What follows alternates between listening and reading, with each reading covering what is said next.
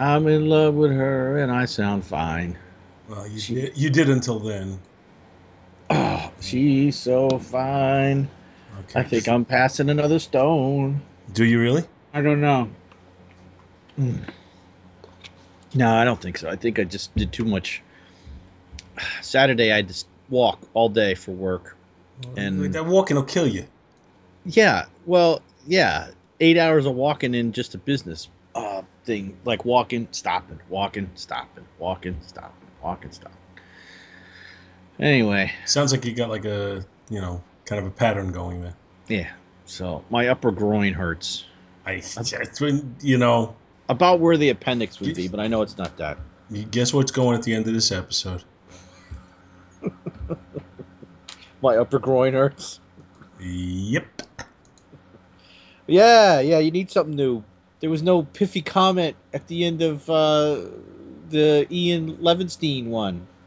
I listened to that today at work because you know what I did today at work? I stood in one spot for 8 flipping hours. That's why my groin hurts again. Oh. Plus, then I came home. Actually, you know what? It didn't hurt when I was at work.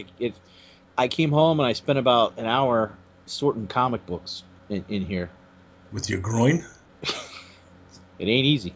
I, I can honestly say I have no experience in that particular So, endeavor. should is this like preamble for the show, or are you gonna want to put this in the show?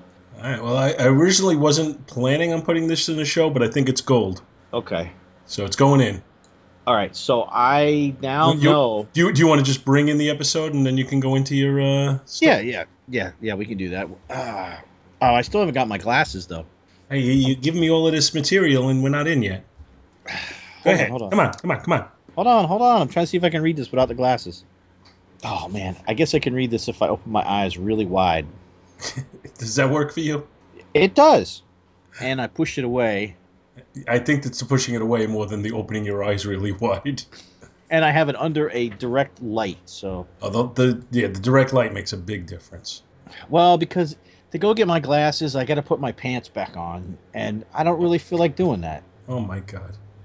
What? I'm wearing socks and shoes. Actually, my underwear looks like a pair of shorts. My wife yells at me all the time because I'll run out and I'll grab stuff in the van, and she'll be like, "You're in your underwear." I'm like, "Yeah, but I have boxer briefs from a distance, and they're not white, so it's like you can't." They were when you bought them. Like they look like shorts from a distance. You know, she just like, I don't know you. I don't know who you are. I'm with her. After 21 years of marriage, this is what you get. You know, barriers break down. See, that's the thing. I was only married for 20 years, so I don't know. See, you didn't break that barrier. You didn't break the I'm going out to the car in my underwear barrier. And nobody's going to stop. And I'm going to wear my black tennis shoes with my knee-high white socks. That's if ever I've heard one, that's a get off my lawn outfit. So I will forego the glasses and I will read this later. So hold on. What show is this? I know what show it is, but what number? Let's see. Yeah, that was you were part of my listening pleasure today. Yeah, makes me feel so dirty. You and Andy and Luke, Jack, and Eddie. Okay, well, just to interrupt you, this is Avengers Spotlight number 18, Korvac Saga Part 8. Now, why don't you bring it in? That's what we're doing, right? Not what we've done. This is 18. Doing. Okay, all right. I will go with you. Well, not go with you, but I will believe you. Now, for anybody who's old enough to know the show, I feel like I'm podcasting with Hank Kimball from Green Acres. Well, at least I'm not Mr. Haney. Right? He was far too clever for this type of thing. Jeez, Mr. Douglas. Any chance you're going to bring it in? I had to take a little drink. I had to take little liquids. I had to wash down them painkillers I took for my groin. God, why do I do this? Why do I subject myself to this? Yeah, that one hurt. Ooh. Maybe we got to forego the laws. Get you right in the upper groin. Get you in the law. Get you in the law. Ooh, yeah.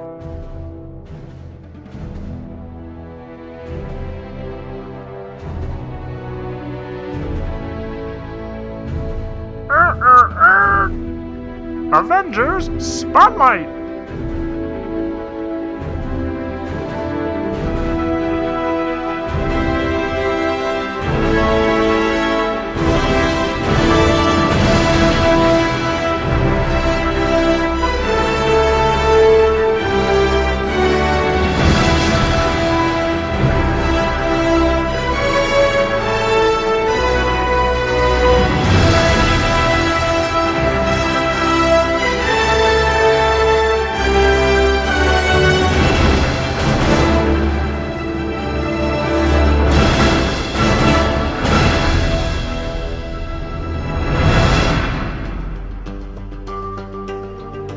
So, hello and welcome to Avengers Spotlight number 18, Korvac Saga Part 8, or Infinity if it's turned on its side. I, of course, am... Who am I? Who am I? I'm Jean Valjean. Oh, wait, sorry. No, sorry. I'm not doing Les Mis. Sorry. I'm Dr. Bill Robinson. I'm a doctor of nothing, master of nothing.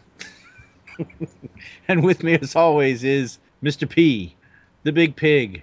Hey, that's his picture. I'm not saying he's a pig. I'm looking at the pig on the picture on Skype. So, the producer, Mr. Ooh, man, that one hurt. Paul Spataro. I'm thinking, I'm feeling like the Big Fig Newton, if you remember that. Yeah, that was in the commercials, right? Yep. Hi, gang. Big Fig here with that great new dance, the Newton. Hit it, Hal. Gooey, gooey, rich and chewy inside. Golden, flaky, tender, cakey outside. Wrap the inside in the outside. Is it good? Darn tootin'. Doing the Big Fig Newton. Here's the tricky part. The Big Fig Newton. One more time. The Big Fig Newton. Fig Newtons are delicious. You can cram. Oh man, they're just so good. Don't Fig Newtons keep you regular? Well, figs, I think, keep you regular. I think that's just... Not the processed figs probably don't. Well. Anyway, you said something about your comic boxes? Oh, yeah. So I now have a semi-accurate count. I have between... I don't know. I don't have an exact count of books, and I haven't got everything sorted, but I now know that my box count, my small box count, is 96 boxes. Wow. Short boxes. That's a lot. Yeah. More than I thought. More than I realized, because I had them stacked in front of each other. These are long boxes or short boxes? These are short boxes. So that would be 48 long boxes. Okay, because I'm at... What am I at? 70 short boxes? Something like that? Yeah, and but I'm starting to... I'm having a tough time because I've started picking up some, 25-cent bargains, and it's making some of those boxes too cramped. So rather than start to redistribute everything, I'm swapping some of them out for long boxes now. And really, see, I went from long boxes to short boxes because it just got to be too hard to move things. Plus, I have shelves like you do. The shelves make it a lot easier to store the long boxes than when you're stacking them.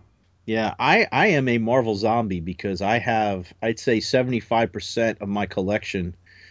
I'd say 75 to 60% of the collection is Marvel, and then the rest is split. Maybe, let's say it's 60%. I'd say I've got about, it might be 25 to 15, 25% DC, and then maybe 15% indie, or maybe a straight 20. I'm sorry, but isn't that 115%? Aren't you 75, 25, and 15? No, I said 60 to maybe 75, but then I erred more on the side of 60.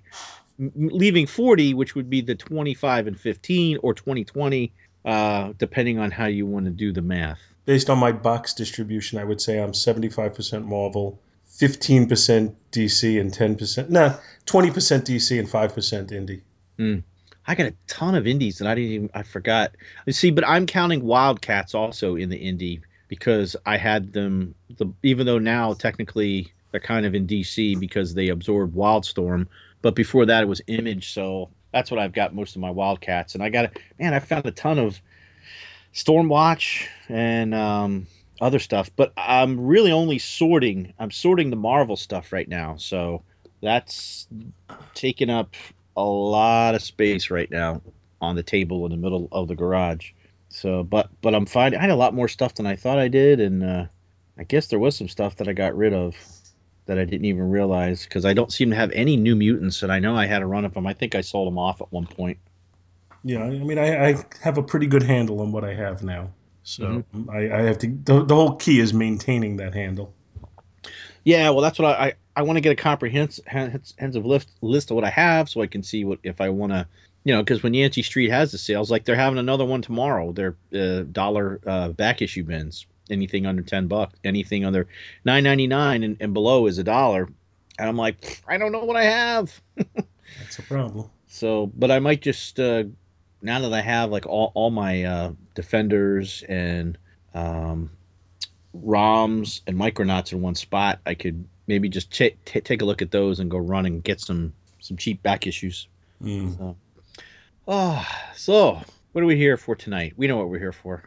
What are these people waiting for? They're like, just shut up and get started already. I don't think we have any new emails, do we? No. Except for that one that came from some woman looking for something. I left that one so you could see it. Say that again. I'm sorry. I got distracted.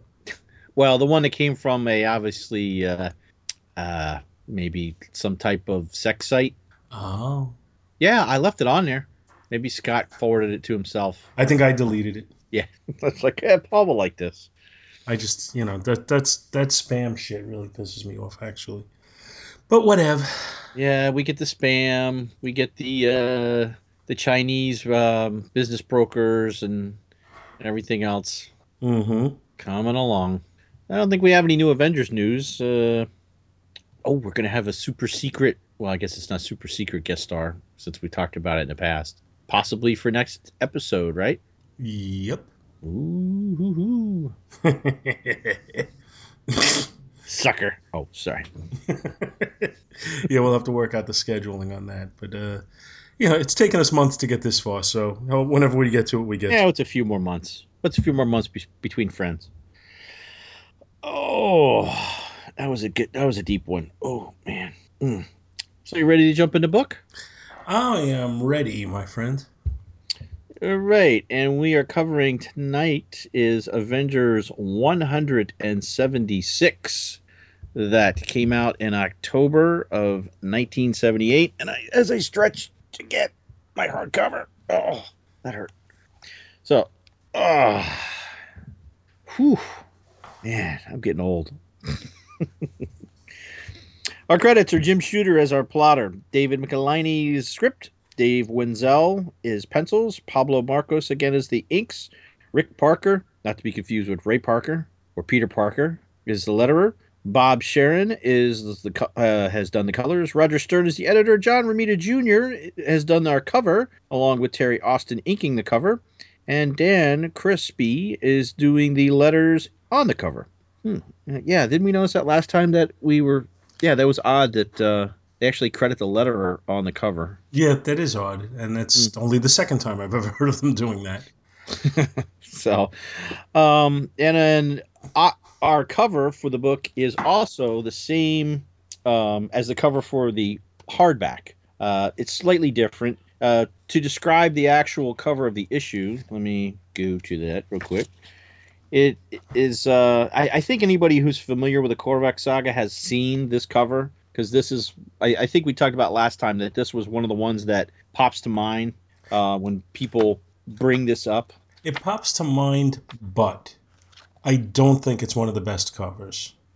Because, I mean, you want to describe it first and then we'll talk about it? Yeah, I was just trying to get to the larger version instead of the little teeny tiny, puny, super small picture that's in my index.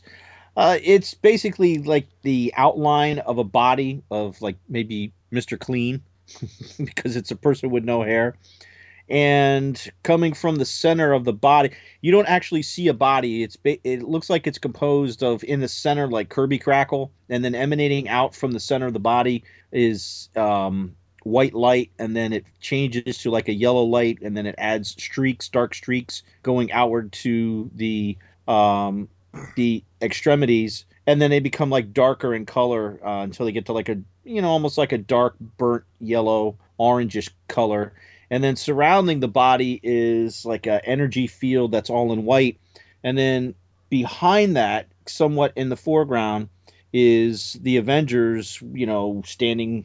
Iron Man's there, probably he's the closest. He's got his hand up, shielding himself from this light that's emanating from this being, and the Vision is approaching. Also, Wonder Man's there, Hawkeye, Thor, Miss Marvel, and the Scarlet Witch back in the background, and they're all just aghast. And the cover says "Destiny Hunt," and that's basically the basic description of that cover. Now, for the hardcover, they did away with the background coloring because behind all the characters is also more yellow rays of light just going out to infinity.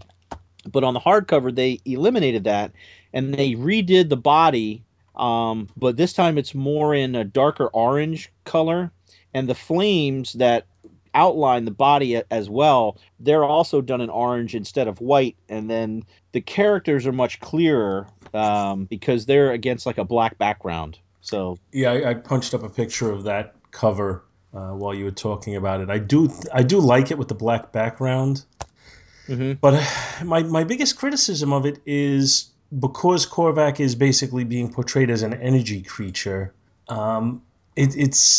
He's not really given any detail to speak of, and he's at least 50% of the cover. And it's just kind of, to me, it seems like a lot of wasted space that I think you could have had a layout with them surrounding him or something, and or had it, I don't know, in just a way you could have laid it out a little bit differently where he still seemed just as threatening, but the people look good, but they're small in comparison, and I think they're it's just he's portrayed in such a simplistic fashion that I could have drawn that. Well, yeah, he also looks more like the character of Nuclo. Are you familiar with that character? Yes. Yeah. That's who he more looks like in this than anything else. The previous issues cover gives a more menacing. That was the one where he had the star field in much like when Captain Marvel would do his cosmic awareness. That's more of the way I picture Korvac than this cover, although this one seems to be the one that most people resonate with. Right. Well, this is the one that I would say I'm most familiar with, the one I've seen the most times. So when you tell me Korvac Saga, this is the one that comes to mind first, and that's, I think, borne out by the fact that it is the cover to the collection. On the hardcover and the soft cover, basically. See, I would have much rather had 175 as the cover to the collection. Yeah, I would too. I think that, but maybe it's because that's Dave Cockrum. I don't know. Well, let's see. Who did the last one? Yeah, Cockrum did the last one, and what does it say? Ramita did this one. So isn't this Perez? No, Perez does no more. He is no. Oh, I thought Perez did this cover. We left him behind. I think. Oh, hold on. Let me look. I think 174. Let me look in the credits. Yeah, 174 was the last one. So last time was Dave Cockrum, and then we moved on to John Romita Jr. here. But of course, this is John Romita Jr. of the past that was basically when he was doing the house style, like he did on Iron Man 150. Yeah, well, I think this is superior to when he stopped doing the house style. At least the way he drew the figures in here, I think, are. I think when he became more stylistic, I like his artwork less. See, I didn't mind his artwork when he took over for the X-Men. What was that? Mid-80s, because it was stylistic, but it wasn't the way it is now. I mean, now I'm not real fond of the way he's doing it now, but that's just my opinion. To each his own. Yeah, well, yeah, absolutely. But it seems like he's become more stylistic. I mean, and the more stylistic he's become, the less I've liked him. Yeah, because I think he was doing those X-Men with, I think Dan Green was his inker, I want to say. For some reason that pops in my head. Wow, amazing for me to remember an inker. Other than Terry Austin. Yeah. and Klaus Janson. Klaus? I mean, Klaus Janson was Romita Jr.'s... constant inker for quite a while. See, I remember him more from being, because he was Miller's inker too on Daredevil, right? Yeah. Yes, but I think his interaction with Janson is more recent. I think it's maybe when he did Daredevil. Didn't he did Daredevil for Born Again? Didn't he? Or was that someone else? I did find in my collection also. I forgot I picked up that Eternals series that Romita Jr. did. But I don't know who inked it. I didn't even. I just happened to. Oh, hey, I forgot I had this. Cool. I'll go back and look at it later. No, actually, Born Again is drawn by Dave Mazzucchelli. Oh. Glad I looked it up, because otherwise we'd be getting emails telling me, Paul, you're an idiot. Paul, you suck. Well, I do, but that's besides the point. So that is our cover. I guess now that we've beaten the cover to death with our opinions on it. So let me strain my eyes to the very limits and see if I can read this fine print because Paul doesn't want me to go out. Well, my wife doesn't want me to go out and in my underwear to go get my glasses. I honestly couldn't care less if you go out in your underwear. I just don't need to know about it. You would care if I got arrested. Could you Skype in prison? Sure. Then I don't care. Okay. Just don't call me on Skype when you're doing your extra activities. Dropping the soap. You got a purty mouth. The synopsis for our issue goes like this. Oh, no. The Avengers continue to hunt the Collector's killer, with Iron Man employing the team's computers while Starhawk, Moondragon, Miss Marvel, Yellow Jacket, Wasp, Jocasta, and Captain Marvel all use their special abilities to seek clues. During the search, Moondragon purges Quicksilver's mind of his hatred of the Vision via telepathic quote-unquote insight. Black Panther tries to calm an anxious Wonder Man. Aboard Hercules provokes a fight with Thor until Black Widow breaks it up, and Moondragon calls the fellow searchers back to Avengers Mansion to pool their findings, prompting an irritated Iron Man to remind her he is in charge. I'm Captain Kirk. Oh, sorry. I'm Tony Stark. When the searchers reassemble, Iron Man is surprised that Starhawk's cosmic senses found nothing. But the data collected by everyone else points to a house in a quiet suburbs. Where do you live, Paul? I live in Long Island. They're in Queens. Forest Hills is in Queens. A quiet suburb in Long Island. Oh my God, Paul's the enemy. Well, technically, Queens and Brooklyn are part of Long Island, but when you say Long Island, you don't consider them because they're part of New York City. Gotcha. They're one of the 5 boroughs. Yeah, right? since they're in the 5 boroughs, when you say Long Island, you just generally don't consider them, but they are physically on the island. Oh yeah. To a quiet suburban Forest Hills garden, to house in quiet suburban Forest Hills Gardens.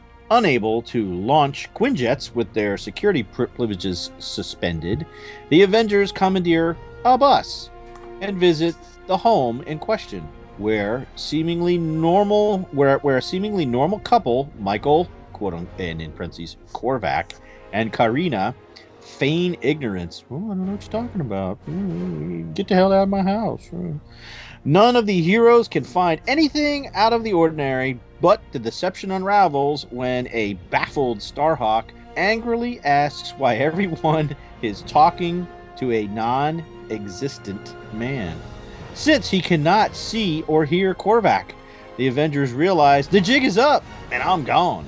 The Avengers realize they have found their mysterious enemy, and Korvac sadly concludes that he can no longer remain concealed, that his plans for benevolent universal domination, words that really don't go together, are probably ruined, and that the universe's other great powers will soon rise against him. Determined to defend himself and avenge this setback, Korvac warns the Avengers will pay. Dun, dun, dun. And next issue, To All Things an Ending. Really? Because I have the title as The Hope and the Slaughter. That's at the end of this issue, that's what it leaves off with. Oh, because... Now, they may have eliminated that in the hardcover. No. Oh, well, no. I mean, I'm reading in the index, and the title of the next issue is The Hope and the Slaughter. Yeah, that may be the title of the next issue. But you know what, the box at the very end of the issue where it says next issue? I think you're right, because I think I remember reading that. Oh, maybe. Let's see. Hold on. I'm looking. Yeah, there it is. To All Things an Ending. Yeah. Okay. Now, the first thing I'm going to say, and I want to say it and then put it down and leave it there till next episode. Okay. Is that they say, what is it, benevolent dictatorship or whatever? Yeah. I think that's a concept in this book that we're going to have to explore and debate a little bit. Because I think there's some room for debate, and it's not presented as if it is. And I'm just going to put that down and walk away from it until next episode. Okay. I just wanted to make that. Yeah, okay. I think I know where you want to go with that later. So, yeah, we don't need to just bring that up now. Mm-hmm. Okay, but the first thing that jumps out at me about this book before we start going through it page by page Hmm. is I'm seeing a big leap in the quality of the artwork. Yes. Yeah. I was wondering if you're going to bring that up. Well, I was assuming you were going to bring that up because it's almost. Uh, I hate to always go, oh, George Perez, oh, George Perez. This first page could almost look like a George Perez page, especially with the detail on Iron Man, Yeah, with the way yeah, he. I agree. I agree. I think I'm crediting Pablo Marcos with this. Hmm. I think he's inking it to make it look like Perez now, which is something he hadn't done before this point. And I think the quality of the inking has brought up the quality of the penciling. That's how I'm interpreting it. Now I could be totally wrong, and it could just be that the penciling is far superior to what it's been in the last few issues. Yeah, overall, I mean, there's a few instances to where the art's kind of like, whoa. Um, and the one I'm pointing out right away is when Moondragon does the mental whammy on Quicksilver. He looks kind of goofy, but then again, she is messing with his mind, so it could be, that's what they're trying to convey with them. Yeah, no, just in general, how Quicksilver is drawn, I'm not thrilled with in this issue. But Okay, so it wasn't that's just me. yeah, that's one of probably my biggest criticisms in the book as far as the artwork goes. And there's a couple of the minor ones. I'm not saying this is up to the level of Perez, but I think it's more emulating Perez than it had previously. Well, yes. What there's three panels, but I guess I'll just wait until we get to those because there's quite a few panels in here that I really like. And So I I think guess it's worth pointing them out as we get to them. yeah, yeah, but yes, there is a big step up in the art here. I mean, even though it's the same penciler and the same inker, it still is getting much better now. Maybe it's because maybe these two guys didn't work together before. You never know. Maybe, and they're just trying to now kind of getting each other's style. Because when I flip back one page to last issue and I look at how Iron Man looks when he got mad when he smashed his computer to the Iron Man on the first page of this, it looks like a different artist to me, Yeah, it but does. it's not. And even on the first, talking right on the first page, like the tech, the way it's drawn, yeah, I think it really looks solid, and I think it Yeah. looks much more Well, like what we got with Perez. And again, I'm crediting Marcos with that. one of the things I I thought may was be shortchanging Wenzel, but sorry. mm, one of the things I thought that was really cool was the way Iron Man's gauntlets are plugged into the computer system. Hmm. Well, he's got one from each gauntlet, and then there's a third one that I'm not really sure where Well, I it's don't know if that may going. be the same one, but I mean, it does look like it's going up higher, maybe. Mhm. Um, I'm thinking it's probably hooked to his chest plate. yeah, to one of his metallic nipples. Behold the power of my nipples. No, that's a Ren and Stimpy thing. Don't know if you get that. I was a Ren and Stimpy fan at one time, but it's been quite a while. I remember he was the rubber nipple salesman. I don't remember. I'm sorry. Sorry. Anyway, but yeah, looking at the first page, we've got an opening splash, and it's got Iron Man. And although he is doing this really, I don't know if you can actually do that turn in real life, having basically your groin straight pointed toward a wall, and he's almost got his body turned like 180 degrees. Now he's wearing armor. I would say 90 degrees, not 180. Oh yeah, sorry about that. Yeah, never mind. Yeah, my bad. Yeah, yeah. Numbers, not good at them. So. But what is nice is that they've got the little swivel marks around his head and his body, showing him, giving the motion that he just made this turn towards Starhawk as he was flying in, and behind him on the screens. And see, this is where I think the art picks up, is that what he was looking at just a second ago is a picture of Jocasta out on the town in her nice new purple outfit. Moondragon in, I think that's the lotus position. Do you really need to have a surveillance camera on Moondragon? She's sitting motionless in a trance. She does have a very low cut shirt or Yeah, dress. he's just being a voyeur. Well, notice he is. Well, no. I didn't even notice until now because I was going to say he's looking at all the women, but way down low is a shot of Captain Marvel out in space. Where's he getting these cameras? That's the other thing I was going to say. He's got cameras that are floating in the air following them all.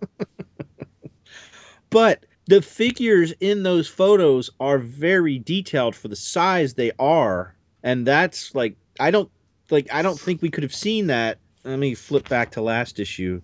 Like I don't think we could have got that amount of detail in small screens like that with the previous with the way that we were previously doing the art. Yeah, I would agree with you there. I think this is definitely, like I said, it's a step up, and even beyond just the monitors, all the tech that's in between there, which is totally on the left side of the page, and the right side of the page. Those monitors take up, I'd say, about a quarter of the, well, maybe quarter to a third of the side of the book. So there's at least 2/3 of the book still, or of the splash page, right from there to the right, and Iron Man is shown in there, and Starhawk is shown in there, but a lot of it is tech, and it's drawn very, very well. Yeah. A lot of this details. Is what made it doesn't have the Vinnie Coletta, blanking out of details. Exactly. Yeah. This is, and like going back to one of the early ones we did in this run when Perez was doing the tech, he really filled up the tech spaces, and they did that here too. So, I mean, it's what is it? It almost looked like that's a headset behind him, or like it's sitting on a chair or something. Yeah, it does look like a headset. In fact, it looks like a headset, and it looks like there's a the microphone. The microphone, yeah. So it's really some cool stuff here. You've got like a little waveform going by Iron Man's head on some other screen. That looks Kirby-ish. Yeah, it's got the little black crackle dots outlining it, and Starhawk swooping in from outside. You got like a big skylight kind of thing up there. Mm-hmm. Yeah. So yeah, really very nice attention to detail. Yeah, I mean it was first page of this. I'm like, wow, and it could so basically Starhawk comes in and he's like everybody's looking. We got to do something, and we get a quick recap of everything, which is normal for this era.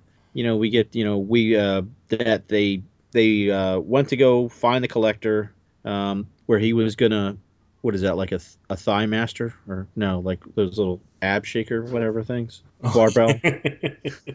looks like the Collector was working out with some dumbbells or something. The one I'm talking about that you shake back and forth. Oh yeah.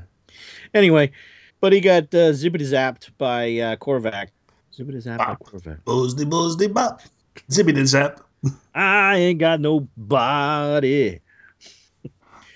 So then they all came back, got together, decided they're going to search for the quote-unquote enemy.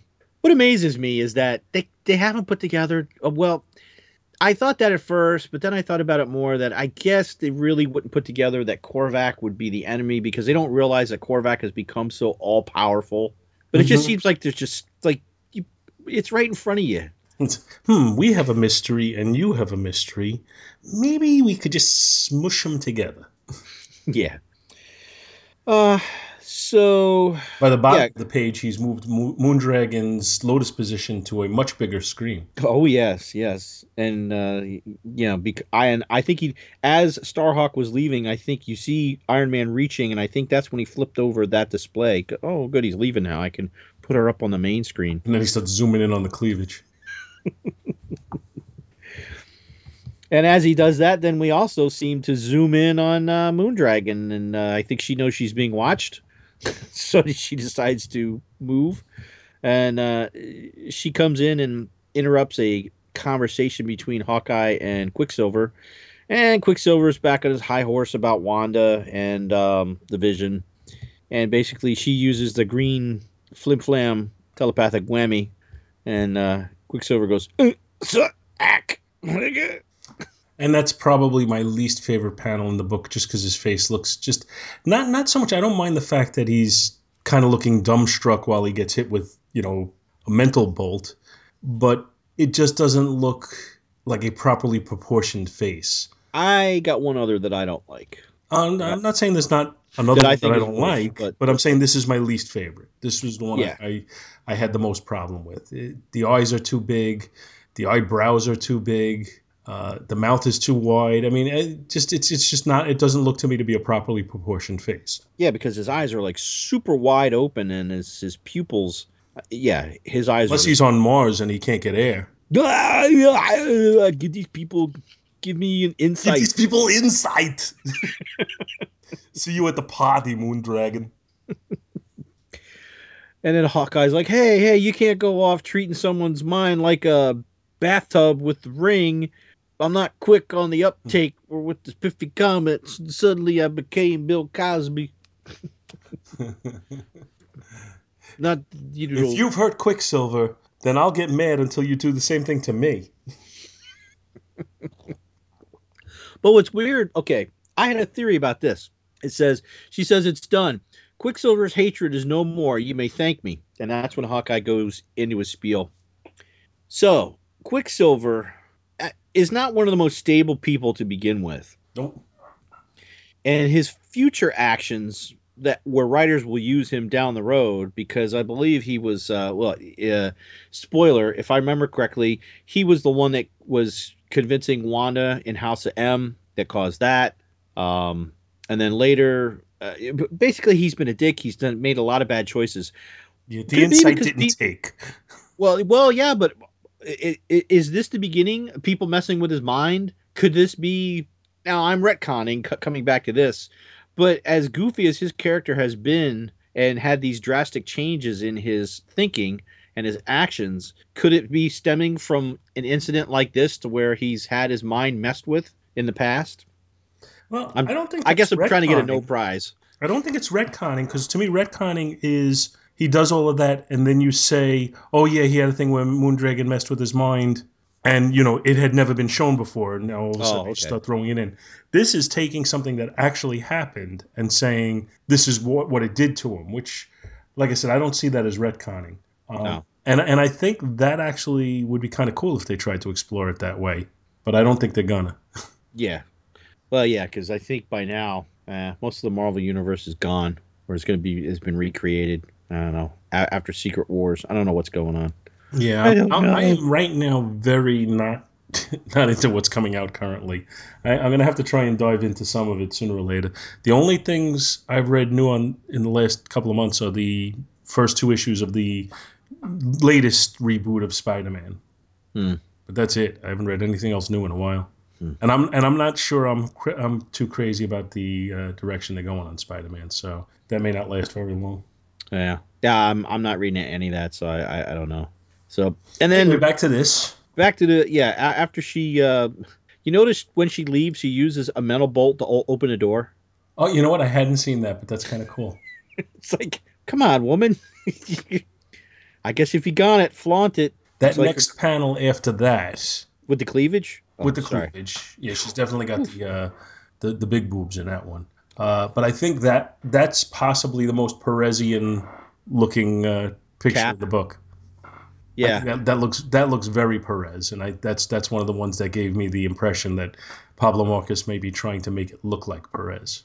Yeah, because there's a lot of detail. Even there's some detail in the buildings outside the window, and even like the shadows on the people, and just overall, to me, it looks like a Perez drawing. Mm-hmm. I agree. Yeah, and it's funny because Wonder Man is like he's kind of, I don't want to say he's freaking out, but he's like, oh, there's a guy out there. He's so powerful he could blow this world away with his knees, and we're doing nothing. And Black Panther says, I suggest reading Keats to soothe your nerves. What? Yeah, that'll calm me right down. Yeah. And Cap sees Moondragon come in, or something preceding her coming in. And he's like, what about you, Moondragon? Think we're in for a fight? I don't think, warrior. I know. And for what I've learned, that conflict may begin sooner than any of us imagine. Crash! In the next panel, as Thor comes careening through the wall. And these next three panels were ones that I wanted to call out. I liked the detail.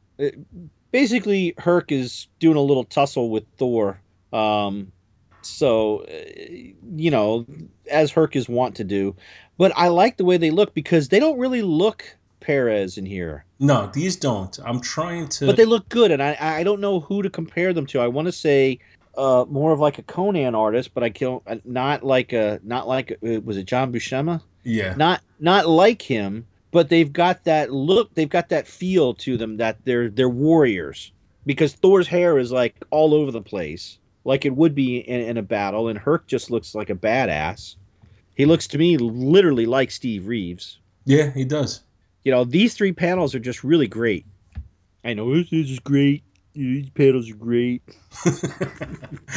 It's so they're fighting, and Black Widow stops him by zapping him in the shoulder with her Widow Sting, to which he says, "Who dares swat the lion of Olympus with such a gnat sting?" Oh yeah, and my question is, if the Widow's bite feels like a gnat sting to him, how would he even know what a gnat sting feels like? Yeah, exactly. Well, and it's kind of funny. Before that, I think he's doing a Meatloaf line. You know, two out of 3. Oh, no, sorry. Never mind. Which reminds me to tell everybody, if you don't listen to Long Play, you really need to listen to Mike Bailey and Professor Allen's take on Bat Out of Hell. It's 2 out of 3 ain't bad. But that's just besides the point. Just totally digressing. Yep. Yeah. Back to the book. Back to the book. In the bins. Back to the bins. So, Moondragon then says, you would all do well to stop your childish games and conserve your strength. You'll need it later when I call for you. And Hercules, what? She'll call? Both Hercules and Thor are standing there looking at her like, what? And thus, get a third. Thor should have just thrown his hammer into her back. Whack! As she walked away. And thus, yet a third moment later, you've had Moondragon comes in to where Iron Man is at and says, "You've had success, Iron Man? A possibility, Moondragon, but nothing concrete. Then we shall proceed with my discovery. I'll summon the others." And Iron Man's like, "What? No, wait a minute. I'm the leader of this team. Silence! I must concentrate." And we have, while on the roof of Bensonhurst. Where is Bensonhurst, Paul? That is in Brooklyn. Ah, okay. That is where producer Paul was born. Ooh, really? Yep. Lived the first almost 4 years of my life there. I see. And we have the lovely calisthenics on a rooftop. She's in definitely some type of action pose. She's got the yellow legs going. Yellow? Oh, they're pink in mine. In this copy, they're very yellowish. Yeah, I mean, her hair is very yellowish. She's looking jaundiced in this one. And actually, her thighs are looking a little large in that picture. Well, that one thigh. I mean, it could be a perspective thing, but is kind of like, whoa. Yeah.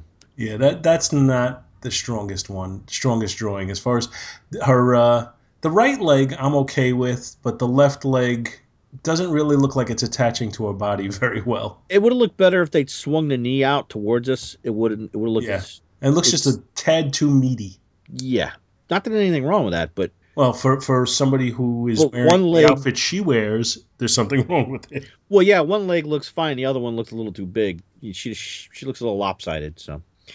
So, and she basically is picking up a telepathic message, and she needs to get back to the mansion. She's been picking things up. She's been trying to pick things up with her seventh sense cognition for hours, but oh wait, I'm getting a message. This just in. And then also, and on a littered Canarsie, also Brooklyn. That would be about 15 to 20 minutes east of Bensonhurst. They've been Yellow Jacket and the Wasp are talking to some ants, talking about a storm that destroyed many of their communities in Forest Hills. Coincidence? I think not. So, and that was, we have a note, that was back in Avengers 168. Jeez, that was a while ago. The storm was psychic in nature. How did they know that? Because they're ants? Because they're ants. So their ants are more sensitive to psychic things than people. Well, we'll go with that. Korvac didn't go with that. Yeah. So then they too feel a mental tug from the Avengers Mansion and decide to grow to full size right on the sidewalk, scaring the crap out of the people around them. So Wasp grows in size too, And Yellow Jacket points out, you can't fly when you're full size. And she says, I know. But this way is just as fast, and it's so much more cozy, don't you think? So, she's being a loving wife. Isn't And that cute? Isn't that cute? I'm sure Hank dropped her somewhere. And then one of the lookers says, in, I guess would be New Yorker speak? I think it's supposed to be Brooklynese. The wife ain't going to believe this. I don't talk nothing like that. Forget about it. And amidst the noontime crowds along Fifth Avenue... That would be Manhattan. We have Jocasta... Although there is a Fifth Avenue in Brooklyn, but I don't think that's where she is. We have Jocasta deftly disguised in a purple hat and purple jacket with no pants. No one will ever notice her. No, nobody will ever see me. And she's walking and you hear clank, clank, clank.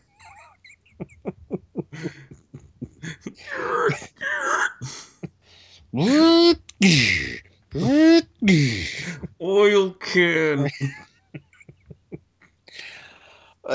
And somehow she gets a telepathic summons. She's got no brain, man. Whatever. Probably worth noting the reference here that people may not get, because when she runs off, the guy says, "What? A woman made of metal? Anybody see Alan Funt around?" Now, if you're younger, you may not know who Alan Funt is, but he was the host and I believe creator of Candid Camera. Mm-hmm. Yep, I remember Candid Camera. I just remember when they did it on Saturday Night Live. Joe Piscopo did Alan Funt, but I remember they went to a pie shop, and what they did was they took the fork for somebody's pie order, and before they handed them the pie, they took a blowtorch and made the fork to 300 degrees. So he's doing in the Alan Funt voice. He's like, he expects to get a mouthful of delicious pie. What he's really going to get is a mouthful of molten flesh. And then the guy does it, and they're cracking up laughing at him. Back to Jocasta was using her cybernetic senses to trace minute ionization residue in the air, and she was following it to westward towards what? Oh, a telepathic call from the Avengers. Let me strip naked and run away. So where we get the Alan Funt reference. And on the outermost edge of Earth's atmosphere, we have Captain Marvel scooting about. He's saying he surveyed the entire planet and seen nothing amiss. But the sight has seemed such a crude, but then sight has seemed such a crude mode of observation ever since I gained the ability to become one with the universe. And then he turns into his cosmic, his body kind of goes cosmic, like in a star field, which I gotta say, it's not that great. I was just gonna say, that's an effect that they've perfected more over time, the star field. I just don't think they had the ability to do it as well back then as they do now with whatever techniques they had, because the stars in his body as he becomes one with the star field just aren't as numerous and as small as you'd expect, or as varied in size rather. Right. But I still think it's okay. It's just not as good as what. Oh yeah. Nowadays. No, it's not as good as we would see later on down the road. Because later on down the road, a lot of the ones I like is that when he does it, usually half his face is in shadow, and that's the side. He'll have half of his face will be normal, or a quarter of it, and then the rest of his face will be in the cosmic awareness star field. And I always like that than just a full on cosmic awareness look like here. But he detects that there's been that the universe has been subtly altered. So and he gets the Moondragon call. So they all end up back at Avengers Mansion, and basically Moondragon, who I assume was reading their minds this whole time, little intrusive. It says, you each have a piece of information. Put them all into the computer, and let's see what we get. Okay, let's stop there for a second. This is what she says. I'm reading her dialogue. Quite simply, you've each picked up clues that have a common denominator. And now, Iron Man, you will program them into the computer so that we may learn what that factor is. Now, if she knows that they all have a common denominator, how does she not know what that common denominator is? Why do you need a computer to tell? Yeah, I know. Either she should say, perhaps they have a common denominator. Can you put it in the computer? Or she should say, don't worry about the computer. I'm just going to tell you what it is. Yeah, then Iron Man, look, lady, you're treading a thin line. I'll follow your plan because it's a good one. But just remember, when this is over, I give the orders. You make requests, clear? He's kind of like, yeah, I'm in charge here. Stupid Moondragon. And then they go to, okay, Starhawk, you first. And he's got the derp face. I'm sorry, Iron Man, but I found nothing. And they're like, what? Let me embarrass you before I ask the other people. Yeah, he's like, what? But these others with lesser psychic abilities at least came up with bits and pieces. How could you possibly not? And he's like, I merely reveal what I sense, except the word of one who knows. That's Iron Man speak for you suck, Starhawk. Yeah. Dick, get out of here. Then he's like, all right, Starhawk, I'm sure you did your best. Yeah, here's a little participation trophy. Now go sit in the So how about you, Yellow Jacket? I believe you said something about ants. So we cut away from that because, we're just going to rehash everything that they've just did. And back in Forest Hills, Korvac is watering a plant. And he's saying, these mortals are persistent, Karina. The one called Iron Man won't give up, and his insistence has uncovered traces that I carelessly left behind. But Michael, since they've allied themselves with the Guardians of the Galaxy, couldn't that mean another confrontation with Starhawk? No. And we get a rehash of when Starhawk came and confronted him the first time, and he basically destroyed him, rebuilt his body molecule by molecule, with the alteration that Starhawk could in no way perceive Michael Korvac. Yeah, that's not going to bite you in the ass. So basically says, but what if on their own they should somehow stumble upon us? Then, my darling Karina, I'm afraid that they will most fervently wish that they had not. Dun, and these dun, dun. And these few panels here look pretty good. I think they did a good job with them of what they did on the flashback panels. It seems like they went with a more muted color palette to, besides just rounding off the edges of the panels. Yeah. But it just gives it kind of a different feel from the rest of the book. Yeah, because Starhawk, instead of the dark blue and the yellow in his costume, is more like a very, very, very light blue. Almost a pastel. Yeah, and then more of like a very light yellow color. Same with Korvac himself, where his skin tone is, the skin tones are much lighter. So yeah, it's the flashback ones are pretty good. And the last panel of this page is Arnold. Yeah, that's exactly what I thought. I'm afraid that they will most fervently wish they had not. That's exactly what I was thinking, was to read that in an Arnold voice. And now we go back to Bill. Back at Avengers Mansion.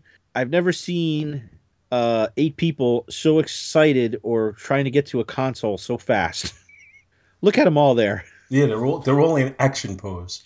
They're all in action. Except for Iron Man, who looks like he's got to drop a deuce.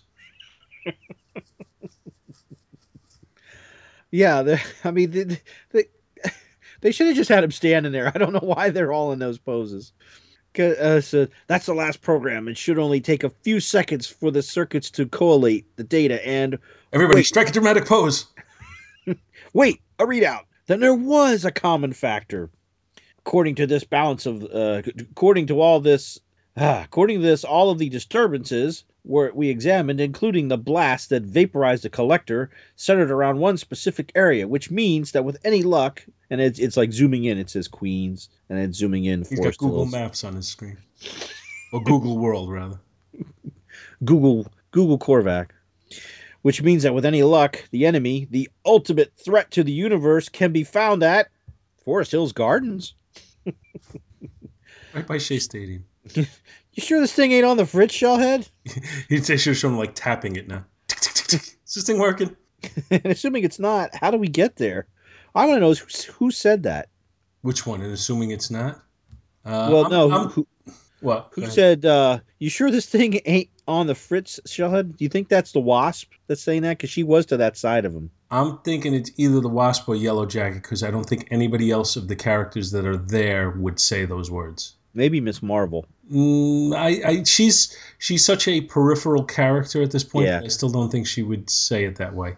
Mm. But I'm going to give those two lines. Are you sure it's on the Fritz? And assuming it's not, I'm putting them. One of them is Wasp and one of them is Yellow Jacket. Well, one of them is Wasp because it says, and assuming it's not, how do we get there? And it says, a good question, Wasp. With our Avengers priority revoked, we can't use Quinjets. Okay, so the second line I'm giving to Wasp, it's assuming not how we're going to get there because that's what he's directly responding to.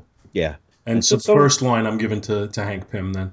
Right, and it says, and since some of us can't fly, we'll just have to wing it another way. Avengers assemble! On the corner first outside. strategical thought here. Why don't they send Quicksilver for reconnaissance? Yeah. Well, unless they're afraid that he's going to meet up with somebody so difficult that he's going to get killed. Now, exactly how many people here can't fly? Because let's look at them all standing Starhawk can fly, Iron Man can fly, Yellow Jacket can fly, Moondragon's a bitch, Wasp can fly, Black Panther cannot, Jocasta cannot, Captain America cannot, Thor can, Quicksilver can run incredibly fast. Mm-hmm. Hawkeye and Hercules cannot, Black Widow cannot. Ms. Marvel, Wonder Man, and Vision all can. Captain Marvel can as well. Oh, yeah, I forgot I missed his little pinhead there. Yeah, and then Scarlet Witch cannot. But could they carry him? So more than half of them can. So you would think with that large of a group of heroes, you might say, those of you who can fly, go ahead. The rest of us will catch up. Or you could carry one of us. See, I don't remember if Moondragon had any telekinesis to allow her to actually fly. I think she can kind of like float in a way that rivals Iron Man's solar skates. Yeah, because I don't think there's anybody that. Maybe they can't necessarily carry more than Thor one. Could carry somebody. Wonder Man could carry somebody. Yeah. It just seems. Iron Man can carry somebody. Yeah. The Marvel can carry somebody. There's no reason that they can't get there faster, but it just makes for a clever moment. Yeah, because it does lead to a nice gag that basically they commandeer a bus. And then if you see when they get on the bus, Vision is sitting next to Jocasta and Hawkeye is sitting next to the Scarlet Witch, even though Vision and Scarlet Witch are married. Yeah, and Wonder Man and apparently, Hawkeye banged her, so it's really, kind of a strange situation there. And Quicksilver looks like he's going to be sitting next to Cap, perhaps. Mm-hmm. And why would Moondragon's all by himself in the back? Why would a speedster sit on a bus? I mean, I didn't think about why didn't they just send him out to pew. Oh, yeah, pew. There's a man and a woman there. He could have ran up, peeked in the window, and ran away. But Korvac would have known he was coming. So yeah, but they don't know that. True. So basically, they hop on the bus. Forget about us. Put the blame on me. And they tie a yellow ribbon around the old oak tree and tell everybody to get off. Well, first, it's like, we have an emergency situation, driver, and I'm afraid I have to commandeer this bus. Now, if you'll just have your passengers get off. Look, pal, you got your job and I got mine. Maybe I can get you when your buddy's a group rate, but I said now, mister. Whoa. Iron Man becomes a dick. So when all the people get booted off, when you got one guy saying, well, this is an outrage. All right, the mayor. All right, my congressman. All right, Ann Landers. So again, another item that kind of cements this in time. Yeah, most people are probably more familiar with Ann Landers' sister, Dear Abby. But they were both advice columnists in the 70s, 80s, maybe even in the 60s. I'm not sure. Yeah. And basically, Iron Man says, sorry for the inconvenience, folks, but it was unavoidable. Our butler is calling taxis for you now, at Avengers' expense, of course. Yeah, there's a lot of things that are at Avengers' expense. There's buses, there's planes, helicopters. Thor through a wall. Yeah, exactly.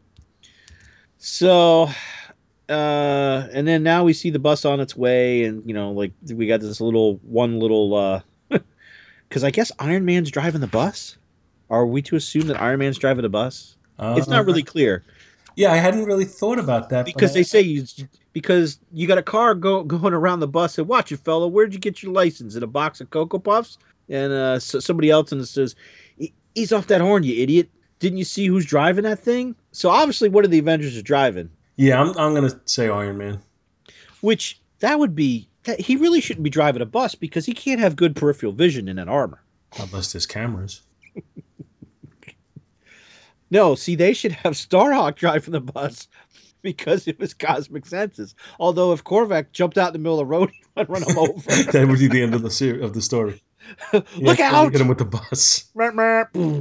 Oh, you just hit that guy. What guy? What guy? I didn't see anything.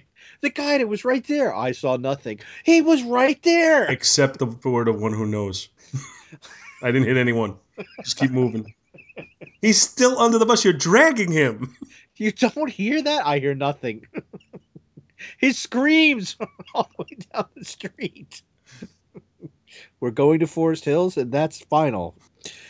Oh, I was going to say maybe they could get Daredevil to drive the bus. You just hit that guy. I didn't hit anybody. I didn't see anything. Stevie Wonder wasn't available. So, all right. I guess I could have looked this up. This is okay. So they arrive 33 rather bumpy minutes later in Forest Hills Gardens. Look at that. This line was made specifically just for me, right?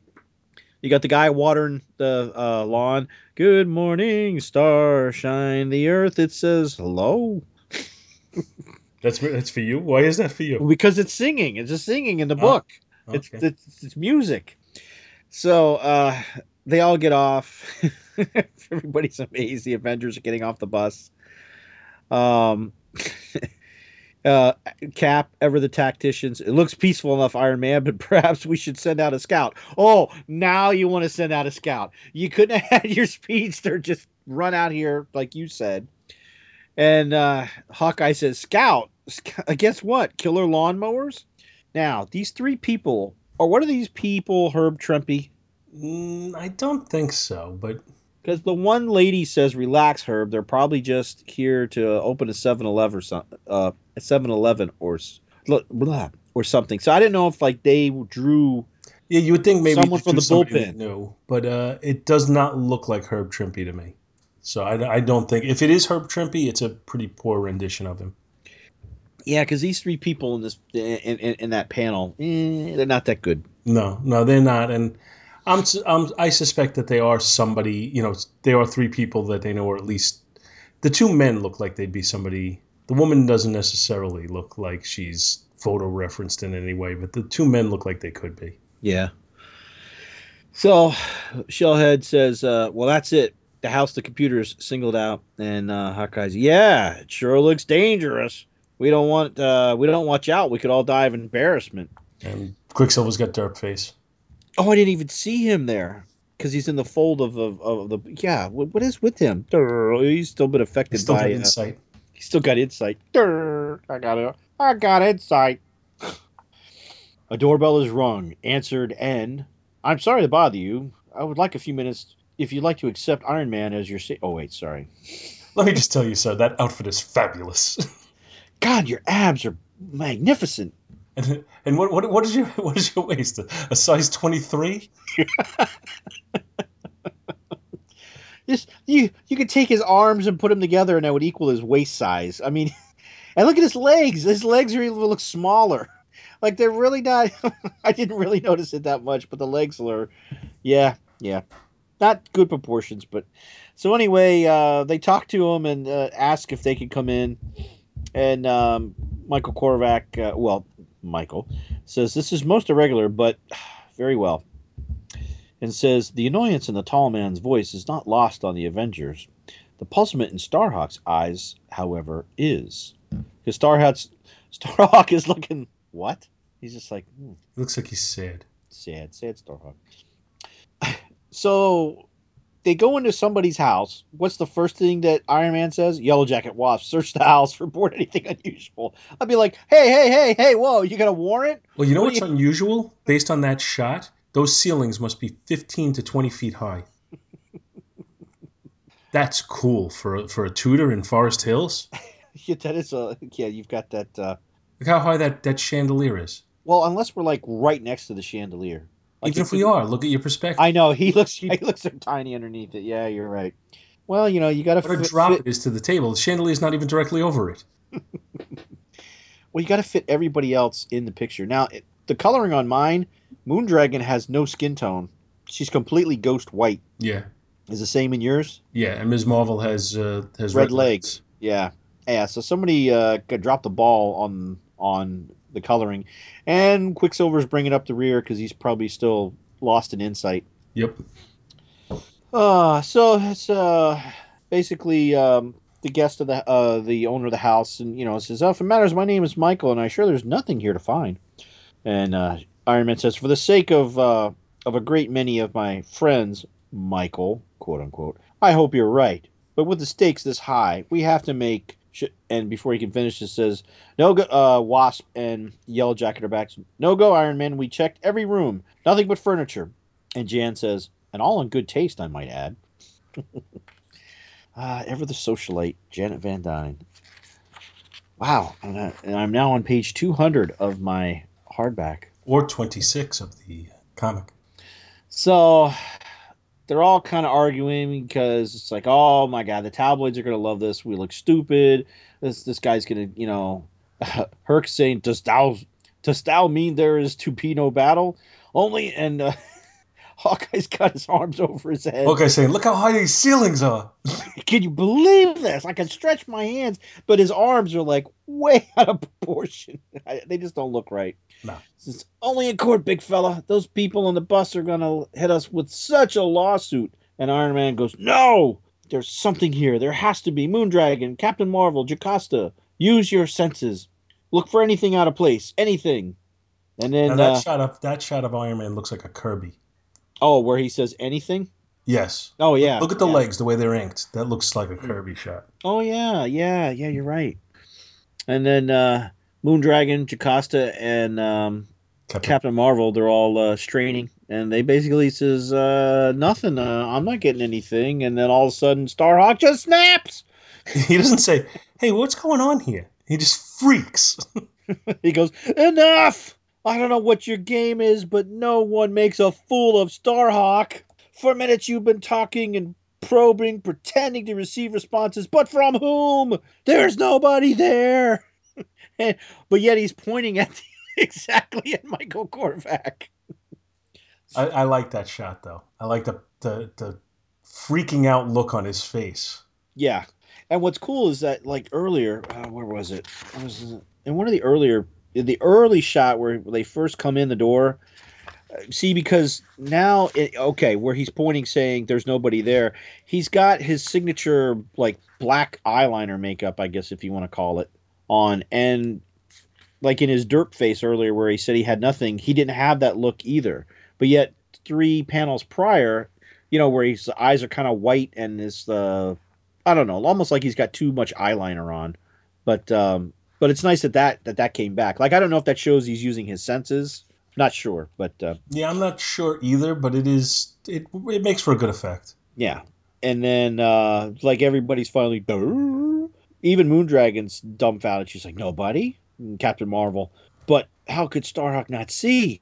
And then Miss Marvel, everybody's completing each other's sentences. Miss Marvel, unless someone didn't want him to see. And then Jocasta, but who could blind him to? And then Yellow Jacket, the only being powerful enough is. And the Wasp, oh my God, Hank, and now we have Michael Korvac. Now the shot they have him there before you read his line, it's a very thin line, kind of a bright picture. And what happens is as this progresses, it gets darker and darker and darker, and I like that effect. Oh, I don't. Oh, yeah. So he's like, yes, my dear, I'm afraid you found the one you call the enemy, and you can't imagine how very, very sad that makes me. And then Thor, this mortal is our ultimate adversary? Like he's insulted. Cap says, I have a feeling, Thor, that he passed mortal some time ago. Very astute, Captain America. For even more than your Norse compatriot, I am a god, and I was going to be your savior. Your savior. Savior. You say savior, I say savior. Sabotage? No. And yeah, this is a nice shot to where he's got his back to them now, and he's looking out the window, and he's just doing a nice little soliloquy. For there is, And as he's doing that, they seem to be kind of closing rank on him a little. yeah, they're all getting ready to, getting into position to pounce. For there is much cruelty in the cosmos, much injustice. And I was in the unique position to alter that, to bring all of existence under my sane and benevolent rule. But you, with your stubborn determination to save what you don't even comprehend, have discovered me a revelation that I know will not go unnoticed. Ah, the hopes, the dreams. And then the next panel, his face is completely in shadow now. And they're they're talking. It's like what they're saying is completely ridiculous, because they're saying, do we rush him? And Vision says, there seems to be little logic in attacking a foe who merely stands here. And Wonder Man says, well, maybe we could talk him into surrendering, huh? Maybe. Hawkeye, baloney. I don't know about the rest of you, but I'm gonna. And Korvac, he's still got his back to them. And he says, this is where Korvac says, do nothing, Archer, for it now occurs to me that as the Collector predicted, the other deities will soon rally against me. And then his voice gets like, they make the words quieter, almost like he's whispering now. And that you, with your near-sighted vision of what is right, shall join them. And then when he spins around, he looks a lot like, I want to say he looks like Robert Lansing, Gary Seven from the old Star Trek. He's kind of looked like Gary Lansing throughout. In a lot that's true. I think we did bring that up.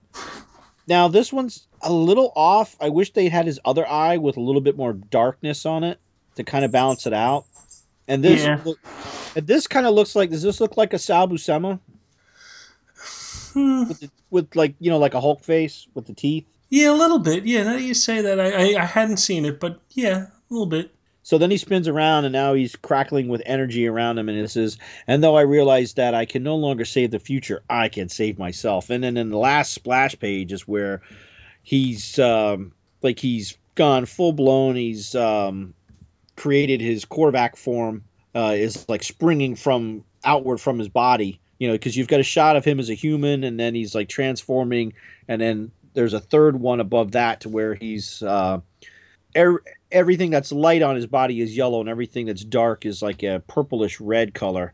And cowering basically before him is everyone that's assembled, and they're all, he's got Kirby Crackle coming off of him. It says, so let the war begin here and now, and know you Avengers that you've brought this upon yourselves, for your meddling heroics have destroyed the hopes of a universe, the dreams of a god, and for that you shall pay. I think this is a really good page. This almost, not so much in style as in layout and everything. It's almost like Jim Starlin-esque to me. Mm-hmm. And it's effectively the same shot as the cover, just from a different angle. Right. This would basically be from the front. I mean, we would, well, not really from the front. We see him from the front, but instead of looking at the back of all the heroes, we see them to the left of him. And he's facing us as he transforms. And I just noticed we only see like Thor's helmet wing. See it there, right next to Starhawk. Mm-hmm. I didn't see that before. And I actually didn't notice above Wonder Man is Yellow Jacket and the Wasp. Right. What is that those two orange blobs, or is that just? I think that's just. I see them. They're up there too. Those are big onions. Yeah. Those are Vidalia onions. Yeah, from Georgia. I think it's a really good page. Oh yeah. Well, yeah. The art overall, I mean, has just been really superb. Yeah, we've kind of pointed out more of the nitpicks and the panels that aren't as good. But as we said very early on, the art is very solid in this book, mm-hmm. with the exception of what we pointed out. I'm glancing ahead to the next one. No. I'm just looking at the art. We'll talk about the art next time in the next book, in the next episode. We will have our special guest on here. Ooh. Marvel fan extraordinaire. Anyway, who owns no movies at all? What I like about this book it's really, the entire book is a prelude to what's coming in the next issue, even though it's equal in length to the next issue. But it's again, it's another one of those slow build-ups, just building it and building it and building it until you come to that conclusion. And then you come to that conclusion, it's like, oh my God, I got to wait a month until the next issue comes out. Yeah. Because it's finally coming to a head after whatever this is, 9 parts. Yeah. This is the longest storyline we've done to date. Yep. Till we do the Celestial Madonna story. Celestial Madonna, baby. Oh, sorry. But like I said, I remember I was reading this when it came out and was like, oh God, I can't wait for the next issue to come out. This was great. And overall, I have to rank this very highly on. I think my lowest grade goes to the cover, and it's the most iconic of the Korvac covers. Next, one quick thing. I was just checking. I thought there was a difference in the number of pages. This has one less page than the last issue and the next issue. Next issue has 18 pages. Last issue had 18 pages. This one only had 17 for some reason. I'm crying foul. What the? I'm returning my book. After all these years, I'm returning it, and I want my 35 cents back. Actually, all of them have been. I'm going back real quick, and all of them have been 17 pages. And it was only last issue that jumped up to 18. Well, so they should have charged me 40 cents for that issue. Yeah. And then they go back to 17 pages. So they were even increasing the page count for this story, because I'm flipping through, like, for the next... Yeah, it stays... There's only, like, one other issue. Like, 188 is the next 18-page issue. Other than that, they're all staying at 17. So, yeah, next issue is going to have a little bit extra. Woohoo. And plus, I guess we're going to cover something else as well. Mm-hmm. But we gonna rate this or nah? Do we need to rate it? Yeah, I'm gonna. Oh, okay. Here's what we're gonna give it. No. The story, I'm giving an A. Okay. The interior art, I'm giving a B+. Not giving it an A. I think there were a couple of things we pointed out that took it away from the A. And while the cover, I think, is very well rendered, I don't like the fact that so much of the space is used for, bright light exploding. So the cover, I'm going to also give a B. So maybe it surprised you there. Yeah. Maybe I was a little harsher than you thought. In fact, the story. In fact, I'm going to take it back. The story, I'm giving an A+. The only real weakness in the story is why didn't they send Quicksilver? Yeah. And so why it's didn't they still basically like an overall A for the book. Yeah. Yeah. I'm going to give the book overall an A, and I'll agree with your points, and my ratings will be the same as yours. Yeah, I mean, the art reminds me of Perez, but I still think if Perez had drawn it, it would be a notch above what it is. True. That's why it's it's a B or B+ on the art, or whatever it was I said. It's not quite an A. If Perez drew it, it would have been an A. Hey. So next episode, we are going to conclude the Korvac saga, and then we're going to do a recap, sort of kind of special Korvac episodes. We still have 2 more Korvac episodes to go. Right. We have the final one, which we're going to have a guest, and we're going to try to see if we can get Scott on as well. Yeah, we've it's nice when we get Scott in here. Well, I'd like him to be here for the last one, if at all possible, if his schedule will permit, and our guest, and then after after that, should I mention what I'm going to cover? Yeah, if you want. Yeah, I'm going to cover the. Thank you so much for listening to our show, and we hope you'll continue to join us each and every week for more good old-fashioned comic book back issue awesomeness.